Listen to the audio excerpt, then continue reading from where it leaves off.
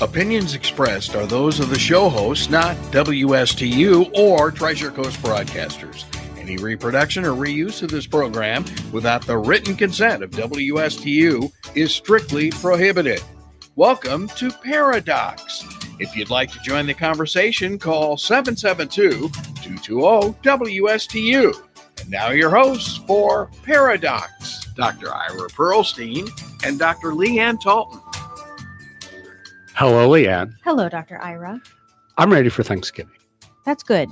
But first, I want to tighten my waistband. Aha. And make sure that I'm in really good shape. And so today's show, we brought in a nutrition expert to help us talk about what's good with dieting, what's bad with dieting, what fads are in, what fads are out. And is it all for real? What works? What doesn't? I can't wait to introduce our guest. But first, I hear you've got our weekly rant ready. I do have our weekly rant. I gave Ira a little bit of trouble. This weekly rant, I'm having a hard time getting revved up for it. So you're ranting about me. I'm ranting about Ira making me do the rant. Okay. No, but I thought about it, and I do have a little beef to rant about today. Okay. So my rant today is, don't confuse your Google search with my medical degree. And this is a popular saying these days from my physician colleagues. The mark of popular sayings in 2019 is whether or not it's a meme, right? And this is one of the favorite memes among doctors. You see it printed on shirts and on coffee mugs. And so what are we talking about? It's the newish phenomenon of patients looking up their issue, questions, or symptoms on the internet.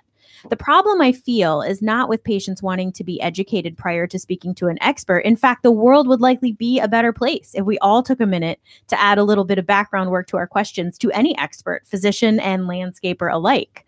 But I think the physician frustration with the Google search is more complicated than that. So let's start by talking about what I believe is one of the more overused words in recent times, research. Research as a verb is to search or investigate. Yes, this is what I want my patients to do. In my relatively short career, I have still interviewed thousands of patients, and certainly it's a challenge to talk to people who don't have any questions at all because they don't know where to start. So I think it's perfectly reasonable for patients to search online for information prior to seeing their physician. I believe the crux of the physician frustration lies when patients use research as a noun, such as I did my research. Who can blame them? If they researched verb form their questions, why can't they say they've done their research noun form? Is this merely semantics? No, it is not. You see, medical doctors are scientists because not only does that MD or DO degree require 4 years of scientific study of medicine in what's called medical school, but most of us have a science-based undergraduate degree as well, or at least dozens of scientific prerequisite courses. And science defines the term research a little differently. The scientific process, the underlying lesson in that dreaded grade school science fair project was just the beginning. Most of us have taken entire collegiate level courses in the methodology of scientific research with the goal of applying those lessons to every single examination of every single article we will come across for the rest of our lives.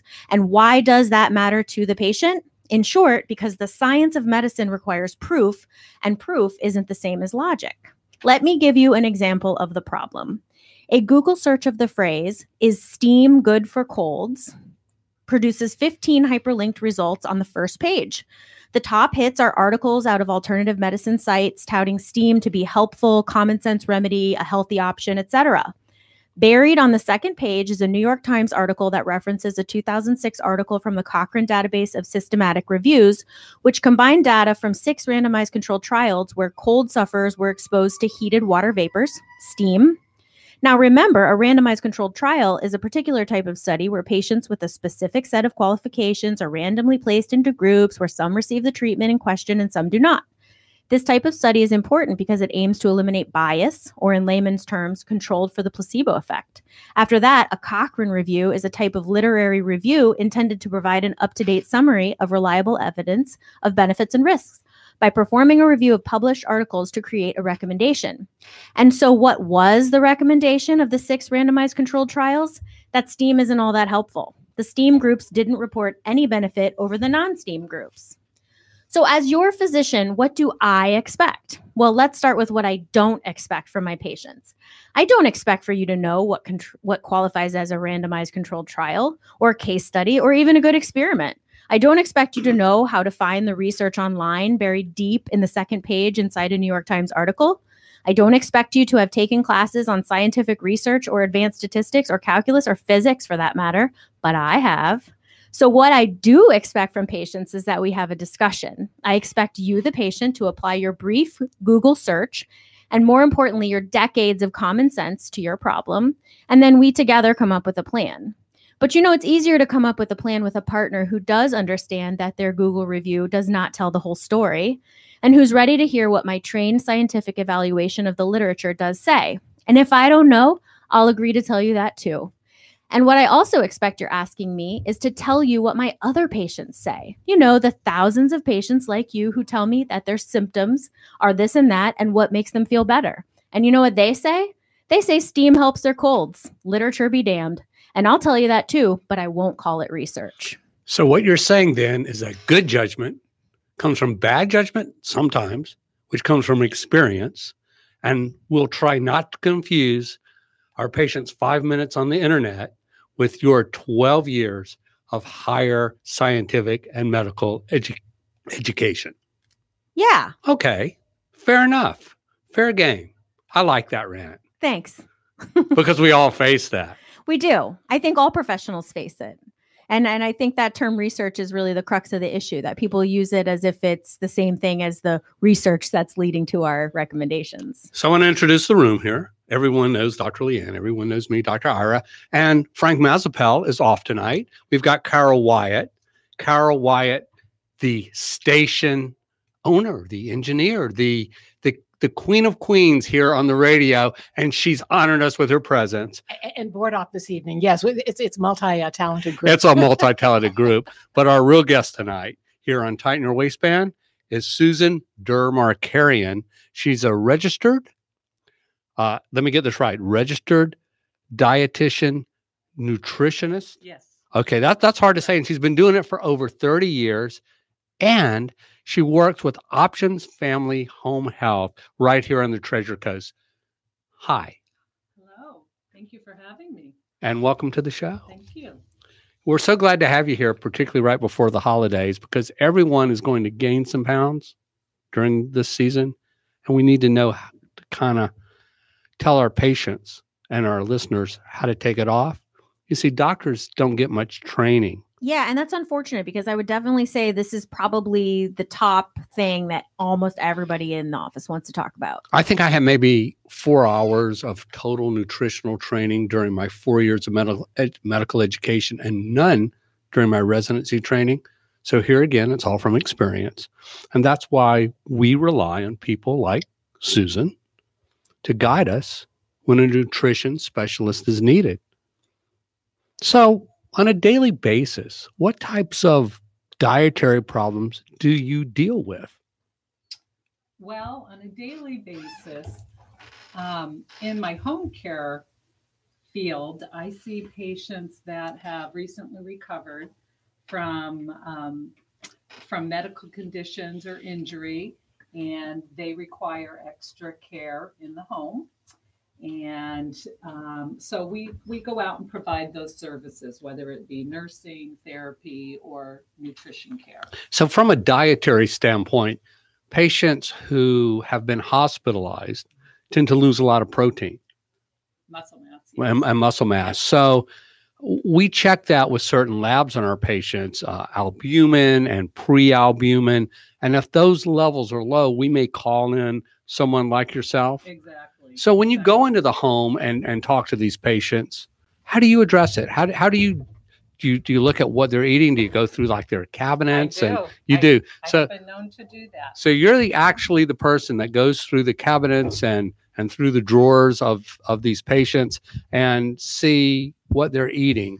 Well, I take a detailed history first, and I, get an idea of what they're currently able to do. Because as you know, when you have been in the hospital and you've been ill with an illness, you tend to eat differently than when you're in your healthy state. So it's a good idea to first just take a complete history, see what the issues that they're facing at that point in time, and go from there. And are most of your patients fairly healthy eaters, or are you pretty much appalled by their dietary choices on a day-to-day basis? Well, if you're talking about when I'm dealing with home care patients, that's very different than when I deal with patients in my own private setting, my own clinical practice, which I do 1 day a week. And then I wouldn't use the word appalled, because I think some people just have never had the opportunity to have any real education. I find actually that I'm often surprised at how little education that they've ever had when it comes to dealing with a disease that they may have had for many years, but have not really had any formal nutrition education. They may, like you say, go on the internet and read something and think, oh, I did that didn't work. Or they may get a little bit of information from the doctor, but as you know, your time is very limited. You have to get in, see the patient, diagnose problems, talk about medications. There's a whole lot. You don't have the time to spend an hour like I do and educate people. So I think that that's really important, is when you find someone that needs some kind of additional counseling, that you say, this is, a dietitian is the person that can go in and actually spend a good amount of time and talk about the disease, and then talk about the strategies and the interventions that will help with whatever they're experiencing, whether it be diabetes and their blood sugars are elevated, whether it's their lipids, their cholesterol. They know they have high cholesterol. They have no idea how to manage and control the different lipids, and what would help their good cholesterol and what would help lower their bad cholesterol. Okay, so for instance, patient comes home from the hospital. They're an overweight patient. They've got diabetes, and they just had a heart attack. Mm-hmm. And they don't really know what they should be eating. Right. How long does it take for you and your team of home healthcare nurses to go in and change their eating habits so that when they follow back up with their physician, who's going to assist them with their medicine and saying, are you following the proper diet? And they go, yes, doctor, I am. Mm-hmm. And maybe that's for real and maybe that's not. How long is this process of converting patients from an improper diet to a proper diet take? Give us a timeline on what you guys do on a home health basis. Well, the home health basis is it's the timing is really determined by Medicare guidelines. So if Medicare says we are allowed to be in there for 60 days, then we have that 60-day period to get nursing, therapy, nutrition, could be speech, it could be occupational therapy. All that has to be done in that time frame. So you as a dietitian would go in how many times to that patient's home? I might go in just once, twice, but then what I do is I encourage follow-up once they are able to leave their home safely, because home care means that they're unable to leave their home safely and to come out and go to appointments. So once that they're deemed to be safe to leave home and they're able to be more independent, I get them to come back in the office. The advertisements that we see on television show very thin people. Models in magazines are generally very thin. Yes. And all food ads and alcohol ads show very fit individuals. But it seems to me Americans are getting fatter and not thinner. And 46 states out of 50 states, the average population is considered overweight. As we move further down south, they're more obese. The difference between being overweight and being obese is basically a body mass index number. If your body mass index is greater than 25, you're considered overweight. If it's greater than 30, you're considered obese. And if it's greater than 40, you're considered morbidly obese. Do you see fad diets and quick weight loss schemes as being part of the problem? I do, but I wanted to go back for a minute because you mentioned about the advertising. And I think that the advertising has definitely distorted what an average person should look like. You just mentioned a healthy weight is based on a body mass index. And that is a height to weight ratio, weight divided by height ratio. You explained that there's different categories. And so you can be a 5'4" woman, 120 pounds, and have a body mass index that's normal, about 20.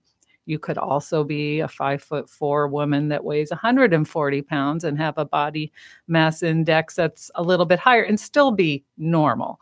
So I think that advertising does a disservice by showing women, men, whomever, with body mass indexes that aren't exactly in the normal range. A typical models, when you do the research to find out what their body mass index is, 17, which in our book would be malnourished, anywhere from 17 to 18. Once in a while, you'll find a model that's about a 19 body mass index, which is right on the cusp of being normal. So I think advertising does do a disservice. And so what do you think that main disservice is? Because I mean, do you think that they just observe these people that on the, ads and just think that's unachievable? So why even try?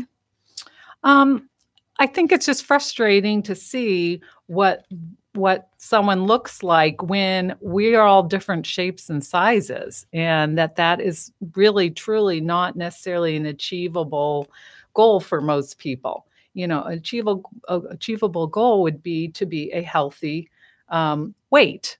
And what healthy weight is different for, like we said, from one person to another based on their body mass index.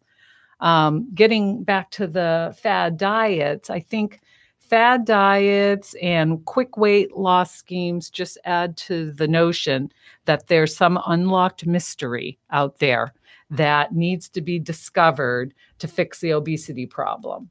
And I call them Band-Aid approaches. It's like putting a Band-Aid on a wound. Yeah, it covers it, but is it really fixing the underlying problem? And that the notion that this is going to be quick is just plain nonsense. But people seem to want pills. They want that quick fix. We live in a quick fix society. That's why we have so many drive-throughs at banks, drive-throughs at fast food restaurants. I'm surprised they don't have drive-throughs at doctors' offices yet, but I bet it's coming. Okay. They may not. Yeah. And people want that quick fix. So when people come in and approach me and say, I want to lose weight, what pills do you recommend? And I tell them, I don't really recommend pills. I'll use them temporarily as a jump start, but I think they're overrated. They're overpriced. And you can't stay on them forever. So what happens when you get off? So it's not about dieting. I like to approach it as a lifestyle modification. So someone's lost weight. The biggest problem is, how do you keep that weight off and prevent them from gaining weight and gaining more than when they started in the first place? What are your approaches on the outpatient in your private practice? How do you even wrap your head around that? Well, the first thing I do is I always get to know someone, just like I'm sure you get to know your patients. And I ask them, why are you coming to me now? Has this problem, is it recent? Did the doctor say something? You must go on a diet. When they come in with the doctor told me I had to go on a diet, I almost want to cringe, because they've already associated that word with denial, deprivation, negativity. This is going to taste terrible, that whole mantra. So I like to spend time and just find out, why now? What changed? Did you have a change in your health? Did you have an enlightening moment where you just said, yeah, I really am not happy with the way I eat or the way I look or the way I feel? And so I decided to take it upon myself. I'm looking for that. And then I ask also, where in the list of priorities can you place this right now? Out of about 1 to 5, where is losing weight and eating a healthy diet? Where is that in your list? Is it number 1? Is it number 2, number 3? If it's down below 5, I usually say, you know what? You can be very successful when this can be a priority for you, maybe 1, 2, or 3. But if, you got a divorce going on and you just lost your job and you got all these other factors, that's probably not going to be the best time for you to work on losing weight. And I think that you give them the opportunity to feel like they can be successful and not unsuccessful by approaching it that way. So in other words, you kind of gauge the importance level. You gauge their motivation by asking, why are you here? Then you gauge how important this process is to them. And then do you at some point have to take an assessment of what they're currently doing or? Definitely. Okay. And then do you find that some of the newer tools with calorie counting are helpful, or is that another barrier to people not feeling confident in technology and everything else? No, I ask them how they feel about doing something where they're accountable, because they have to be accountable to themselves. I don't want them just to say, oh, I'm going to go see the dietitian tomorrow. I better be really on task for the next, few days before I go in. I want them to be accountable when they're not with me. So do you have them use an app? Yes. What's your favorite app? I like Lose It, but there's many out there. They're free. I don't, you don't have to pay money to have a decent app, but I like the apps where I teach them how to use it. And of course, if they don't have a smartphone or they're not comfortable with that, we squash that idea. We go to another plan. But the Lose It apps or the MyFitnessPal, where you can actually scan the item and get a barcode reading, it takes literally 10 seconds to do. And then the information that pops back to you is so crucial, because then you can actually have a starting point and you can say, and that's what I like to do. I don't tell them to change much when I first meet them. I just want to see where they're at. And I explain to them, we're going on a trip. And if you are going to go on a trip from Florida to California and you're going to drive, you're not going to just get in the car and go. You're going to pack clothes. You're going to get maps or GPS. You're going to kind of have an idea which states you may stop in. And you will then be able to have a successful trip. You may make wrong turns, but you will not start your trip over because you make a mistake. And that's what I try to teach them with this approach as well, with behavioral strategies. We're going to make mistakes, but we're going to learn the tools that are going to get you from point A to point B. If I put patients in control of their diabetes by having them check their blood sugars every day, they feel that their disease is more manageable. They know what makes their numbers go up. They know what makes their glucoses go down. How do you, as a nutritionist, other than a scale and have them daily weight, put patients in control of their own disease? I give them budgets. Just like we have a monetary budget, a bank account. When you go shopping, I give, if they're able to comprehend the information, I give them budget. So if they're diabetic, I explain to them about carbohydrate, what foods have what amounts of carbohydrate, and then how I figure out with them, we calculate what amount of carbohydrate they should have per meal, per snack. I want to hear more about that. We need to take a commercial break. We'll be back in a minute.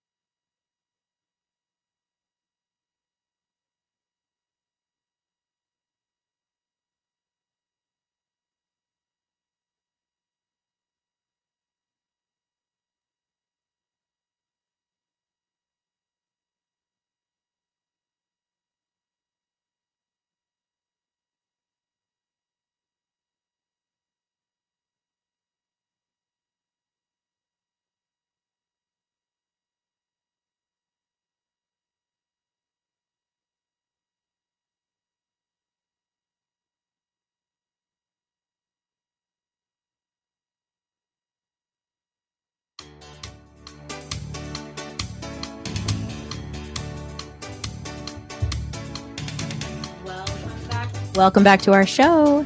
We are here with Susan Dermarkarian, and our show today is called Tighten Your Waistband. We are talking about dieting and nutrition and weight loss. And right before we took our break, we were talking to Susan about her concept of giving patients budgets. And she was just telling us that if it's a diabetic that she's working with, she'll give them a carbohydrate budget. And what if it's just a non-diabetic dieter?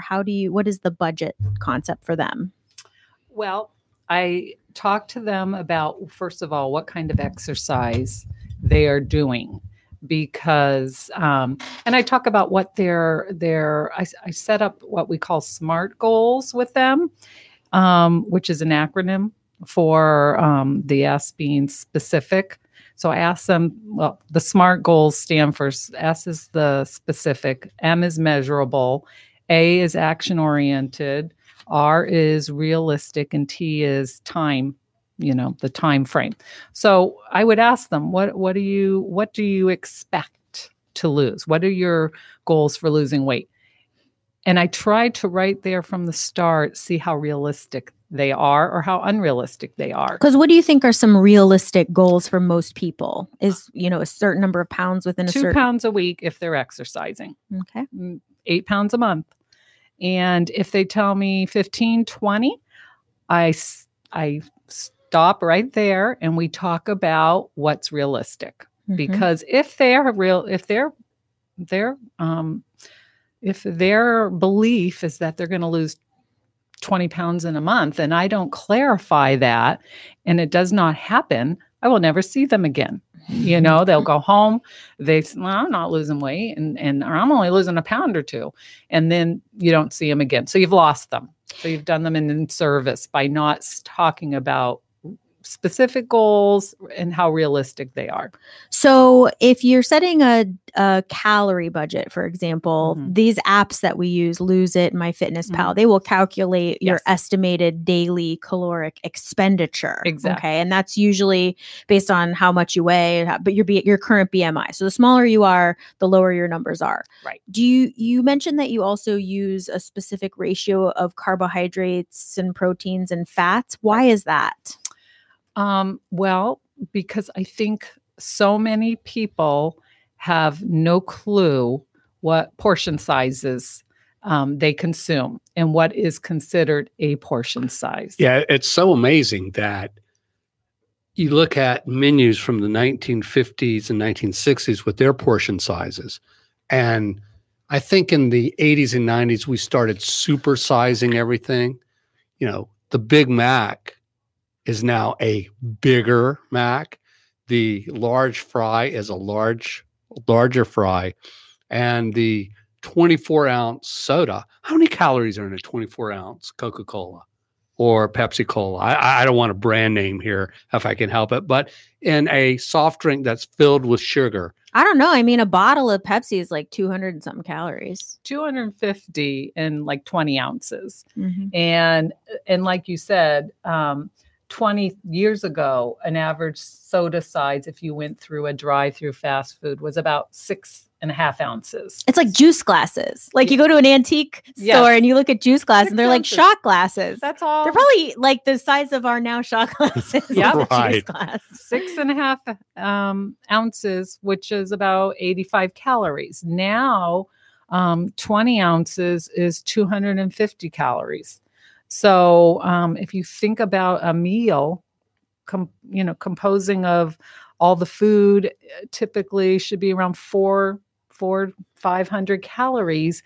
250 from a drink, a sugared beverage, is half of your meal. I mean, a McDonald's breakfast sandwich is typically going to be 400 to 500 calories, and that's it. No sides, no drinks, nothing else. Right. So when my patients and friends and colleagues and listeners ask me, what is the best diet? My approach has always been, it's calories in versus calories out. If you take more calories in than you put out, you're going to gain weight. 3,500 calories or kcals is a pound. And if you lose 3,500 calories, and when you said 2 pounds a week, you've got to cut that, your intake, by 7,000 calories in a week. You can do it with exercise, you can do it with dieting, but unless you cut 7,000 calories, you're not going to lose those 2 pounds a week. Is that pretty accurate? That's pretty accurate. Yes, Yeah, it is. But I mean, logic doesn't mean that it works, right? And so like we can know these facts, we can know what the numbers mean, but it seems like the expertise of your job is actually making that a tangible goal, making that make sense. So when you talk about 7,000 calories per week equals 1,000 calories per day equals what kind of food? Like 2 Frappuccinos? I mean, how do you explain to patients, what types of food you cut out first in order to lose the poundage? Or is that totally not your approach? No, that is my approach. I never say never. I think that if you say, you can never have that, that's almost, I get the person that wants to turn around and go exactly and do that. But I look at empty calories that don't provide any nutrition and actually may stimulate appetite. Like sugar, sugary foods and beverages. High carbohydrate things with no other value in them. Simple carbohydrates, not complex carbohydrates. Not complex, simple carbohydrates. And do you feel like sugary tasting beverages like diet sodas are kind of in that same class, even though they themselves don't have any calories because it's a sugary stimulation of the brain? Well, I think that for some people that is, for a diabetic, that's an option that they have to rely on. We know that sugar substitutes have been FDA approved. The problem and what some people feel is that the sugar substitutes prevent the activation of the food reward pathway. So if you find that every time you drink a diet soda, you crave more sugar, then I would say change to a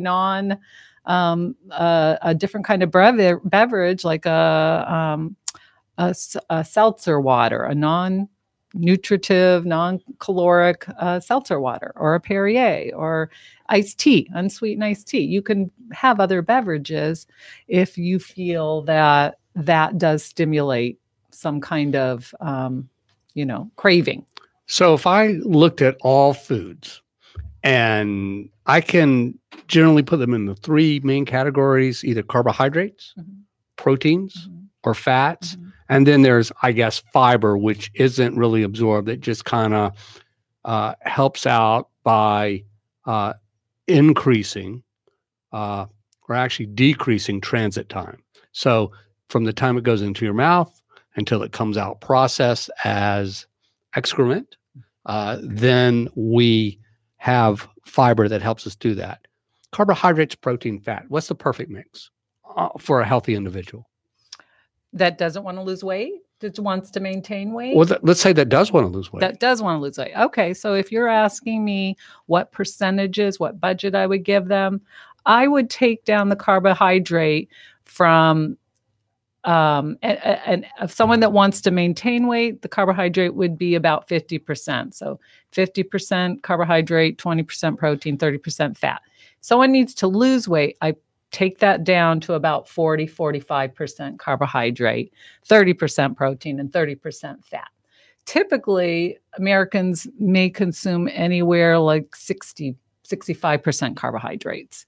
And so you can see where you find out where the client is and you slowly back them down if they need to lose. So to help our listeners even understand this a little bit more, when you read food labels, everything's in grams, and grams have to be converted, or everything's in calories or grams, and it has to be converted. What's the good rule of thumb? 5 calories per every gram of carbohydrate? 4.95 around that, 9 for fat, and 4 for carbs, 9 for fat. So fat has the most calories per gram? Well, 5 grams in a serving of fat. Okay. Yeah. And then protein is typically around 7 grams per ounce. Okay. And an ounce is 30 grams. Yeah. Okay. Yeah. So if we go the other way, because, you read these labels and it will say so many grams of carbohydrate, how do we convert that to calories? And knowing what Times by 4. Times by 4. And times by what for fat? Times 9. That's Times where you get 9. Yeah. And protein? Times 4. Okay, got it. But I think what's really great about technology these days is that we're not doing math, right? Because when we plug our food into these apps, it's gonna give us a pie graph that's gonna show us what percentage of is what. That's what I love. Yeah. And so, from a short person's perspective, I feel like, if you're given 1,200 calories a day for weight loss, right? I'm not worried about what percentage is what. I'm starving and there's no food for me because I got no calories left. So your role in that is to give me examples of food that has lots of water, lots of fiber, so that I can stay full on the nothing I'm allowed to eat per day. Or I would also encourage you to see if you're eating enough protein, because protein is what controls appetite.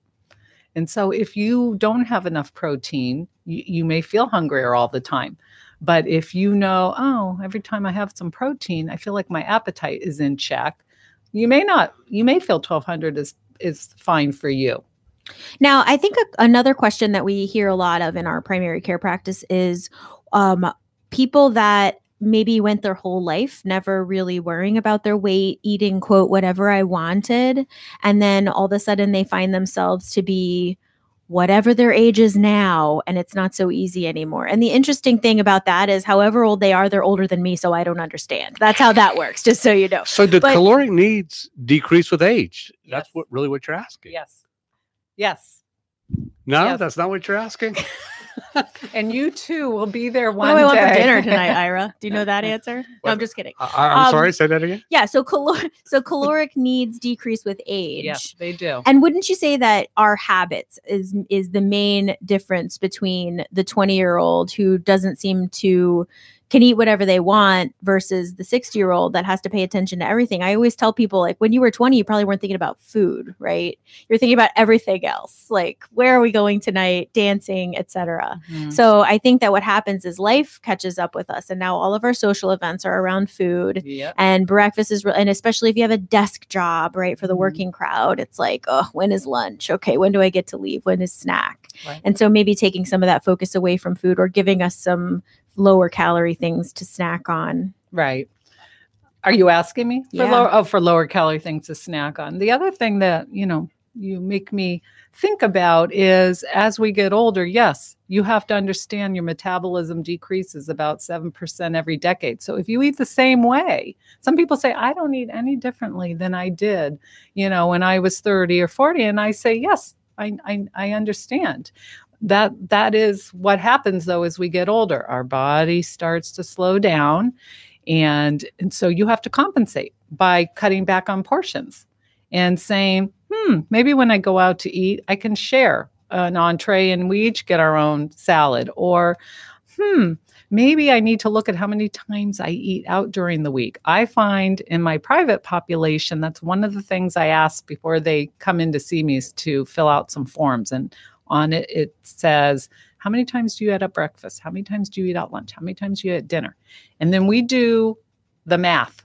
If it says 4 breakfast and 5 lunches and 4 dinners, we add that up and divide by 21 meals a week and say you're eating out, whatever that is, 60% of the time. And why is that relevant? How many more calories do people typically consume in meals outside the home? Usually double.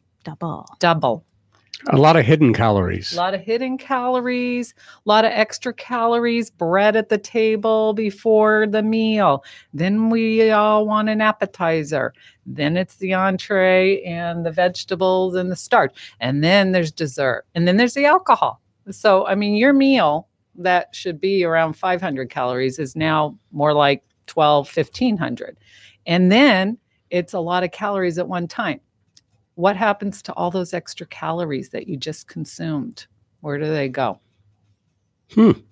Fad diets versus real diets with Susan Dermarkarian right here on WSTU. There seem to be so many fad diets. They seem to be coming out every week. There have been some really good diets that I recommend to my patients. The Zone Diet by Barry Sears. Yeah. The South Beach Diet. Yeah. Catchy name, but it's a sound diet. It's a variation of the Zone Diet because it balances, like we talked about earlier. And I thought Dr. Leighan was going to strangle me when we talked about those calculations because you can get them on apps, but it's basically a balance between the carbohydrates, the protein, and the fats. What diets do you, as a nutrition expert, consider good diets? Well, I like those two that you mentioned. I also like the DASH diet. It stands for Dietary Approaches to Stop Hypertension. And it's heavy on, it emphasizes fruits and vegetables and legumes and lean meats, low-fat dairy. It limits sugary beverages and sugary foods, refined foods, limits saturated and trans fats, which we really haven't talked much about, but those are the harmful fats, the artery clogging fats. And it also encourages potassium and magnesium, protein and fiber, which we know helps with blood pressure. The other diet I like is the Mediterranean diet. Again, lots of legumes, fruits, vegetables, fish, olive oil, healthy fats, not a lot of red meat, not a lot of sweets. So I would think that the positive side of having a diet is that after we do a lot of weight loss counseling in primary care. And so after I send people home with an app to kind of gauge where they are, sometimes when I just give the initial introduction about reducing their calorie intake by however much and, the specifics of how much less carbohydrate I want them to eat, sometimes what happens is they'll come in and say, this is just too much freedom. Some people, I think, like the idea of a diet because it places some restrictions. So they know they're on a diet. They know that this is a no food, this is a yes food. And I think for some people, that structure is necessary. But I also kind of feel like one of the problems with diets is that if you're, say, on a Mediterranean diet and you're supposed to be eating, my favorite quote, a lot of chicken and fish. I'm like, no, I think you eat a lot of everything. That's why we're here. But that doesn't mean fried chicken and fried fish. But that what happens is that when you're on a diet that kind of emphasizes certain food groups, but yet you have this cultural norm that says that breakfast is a carbohydrate, I think it's really hard to mold your lifestyle into something else. What do you find are some challenges when presenting people with diets as a whole versus no diet and leaving it up to free form? Do you kind of feel your way through that with each individual? It depends on the individual. Some people, you just know from the get-go, they're going to do well with an app. They, know they get what you're trying to explain and they go home and they come back with good questions. Other people, like you say, need more structure. And any structure is better than no structure. So you may tell them, okay, let's talk about how many servings of grains you can have a day. And then you go over what a serving is. A serving of rice is 1/3 of a cup, not 2 cups, which is 6 servings. Then you might tell them this is how many. You can have 3 ounces of lean meat, which is the palm of your hand. You can have a cup of vegetables at a meal, which is your fist. I like to use what we call the my plate as a vision because it separates the plate into 4 quadrants. Half the plate, so 2 quadrants, are vegetables. And then 1/4 of the plate, another quadrant, is the protein. And then the final quadrant, 1/4 of the plate, is a starch.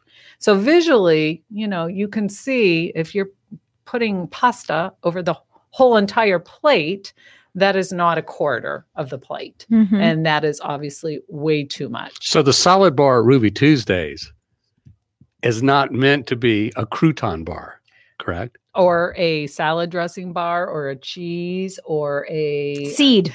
Sunflower seed bar. A tablespoon. When was the last time you went to Ruby Tuesdays, Ira? Because I'm in there a lot, all right? I walked by there last week. I didn't go in. I walked by. This is a little nudge at Ira's Fine Dining. Oh, my God. Right. She always makes fun of me every show because I'm such a foodie.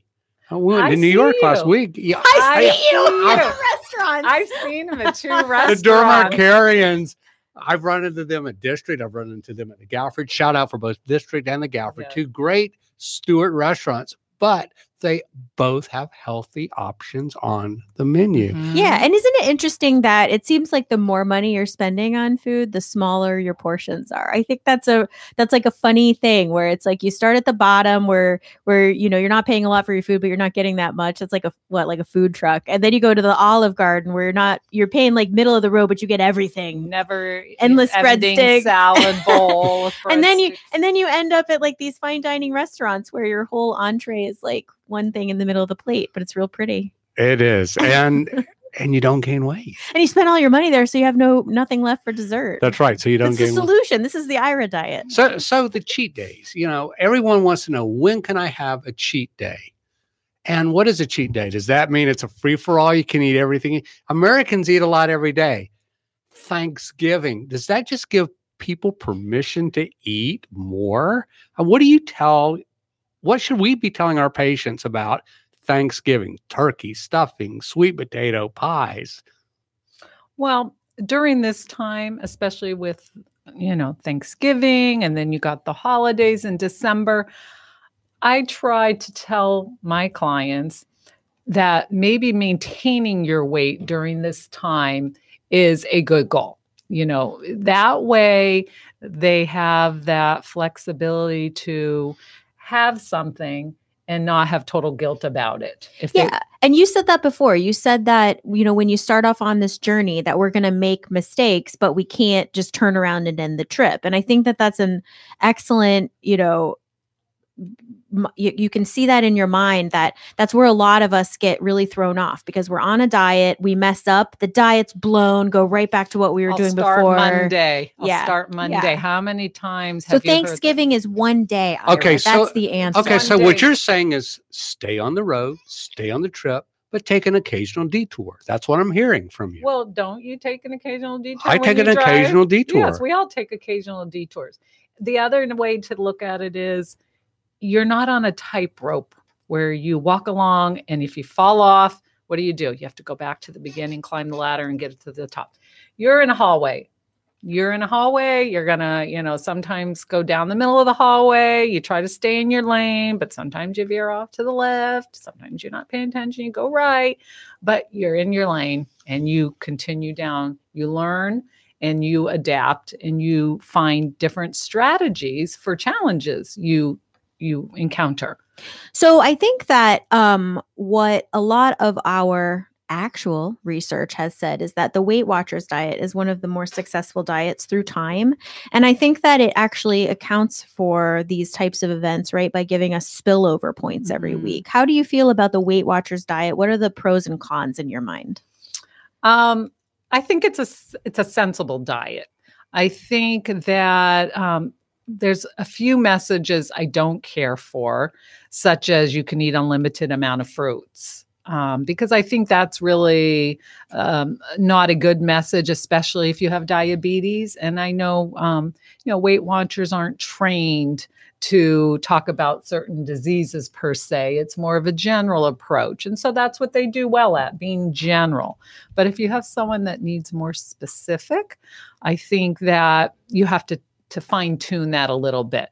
But I think as a whole, it's great for, like you say, you're accountable because you have to keep points. It's not calories, but the points are based on calories. And the points also include the fiber and The protein fiber, content of right. a food by giving those foods fewer Right. points. And you have to look things up. You have to be responsible. If you go out to eat, you have to know how many points is that. I like the fact that they have a group approach and that they meet and they talk about issues that they're having, or Thanksgiving's coming up. How do you handle that? What's the best way to, handle a birthday party, a holiday, eating out? Where do you go to eat out that's healthier than somewhere else? I like that about them. Well, you're so informative, and I wanted to talk about bariatric surgery and the special dietary needs, because after you've had this weight loss surgery, and these are for very large people who are very large and might have their own, special needs. They can only eat a tablespoon at a time of food because they've had this total rerouting of their stomach. Would you come back and talk to us about that? Can we do a part 2 to this show? Yes, Ira. And I also want to talk about people who can't gain weight. You know, we limit it to the obese people, but we want to talk about the very thin people who need to gain weight too. I think that's it for today. We're going to have to end the show now. Thank you. Probably our fastest show. It was. It was great. Guest. You are a great guest. Susan Dermarkarian, nutritionist, nutrition expert, RDN, with Options Family Home Health Care and her own private practice. Come back and see us.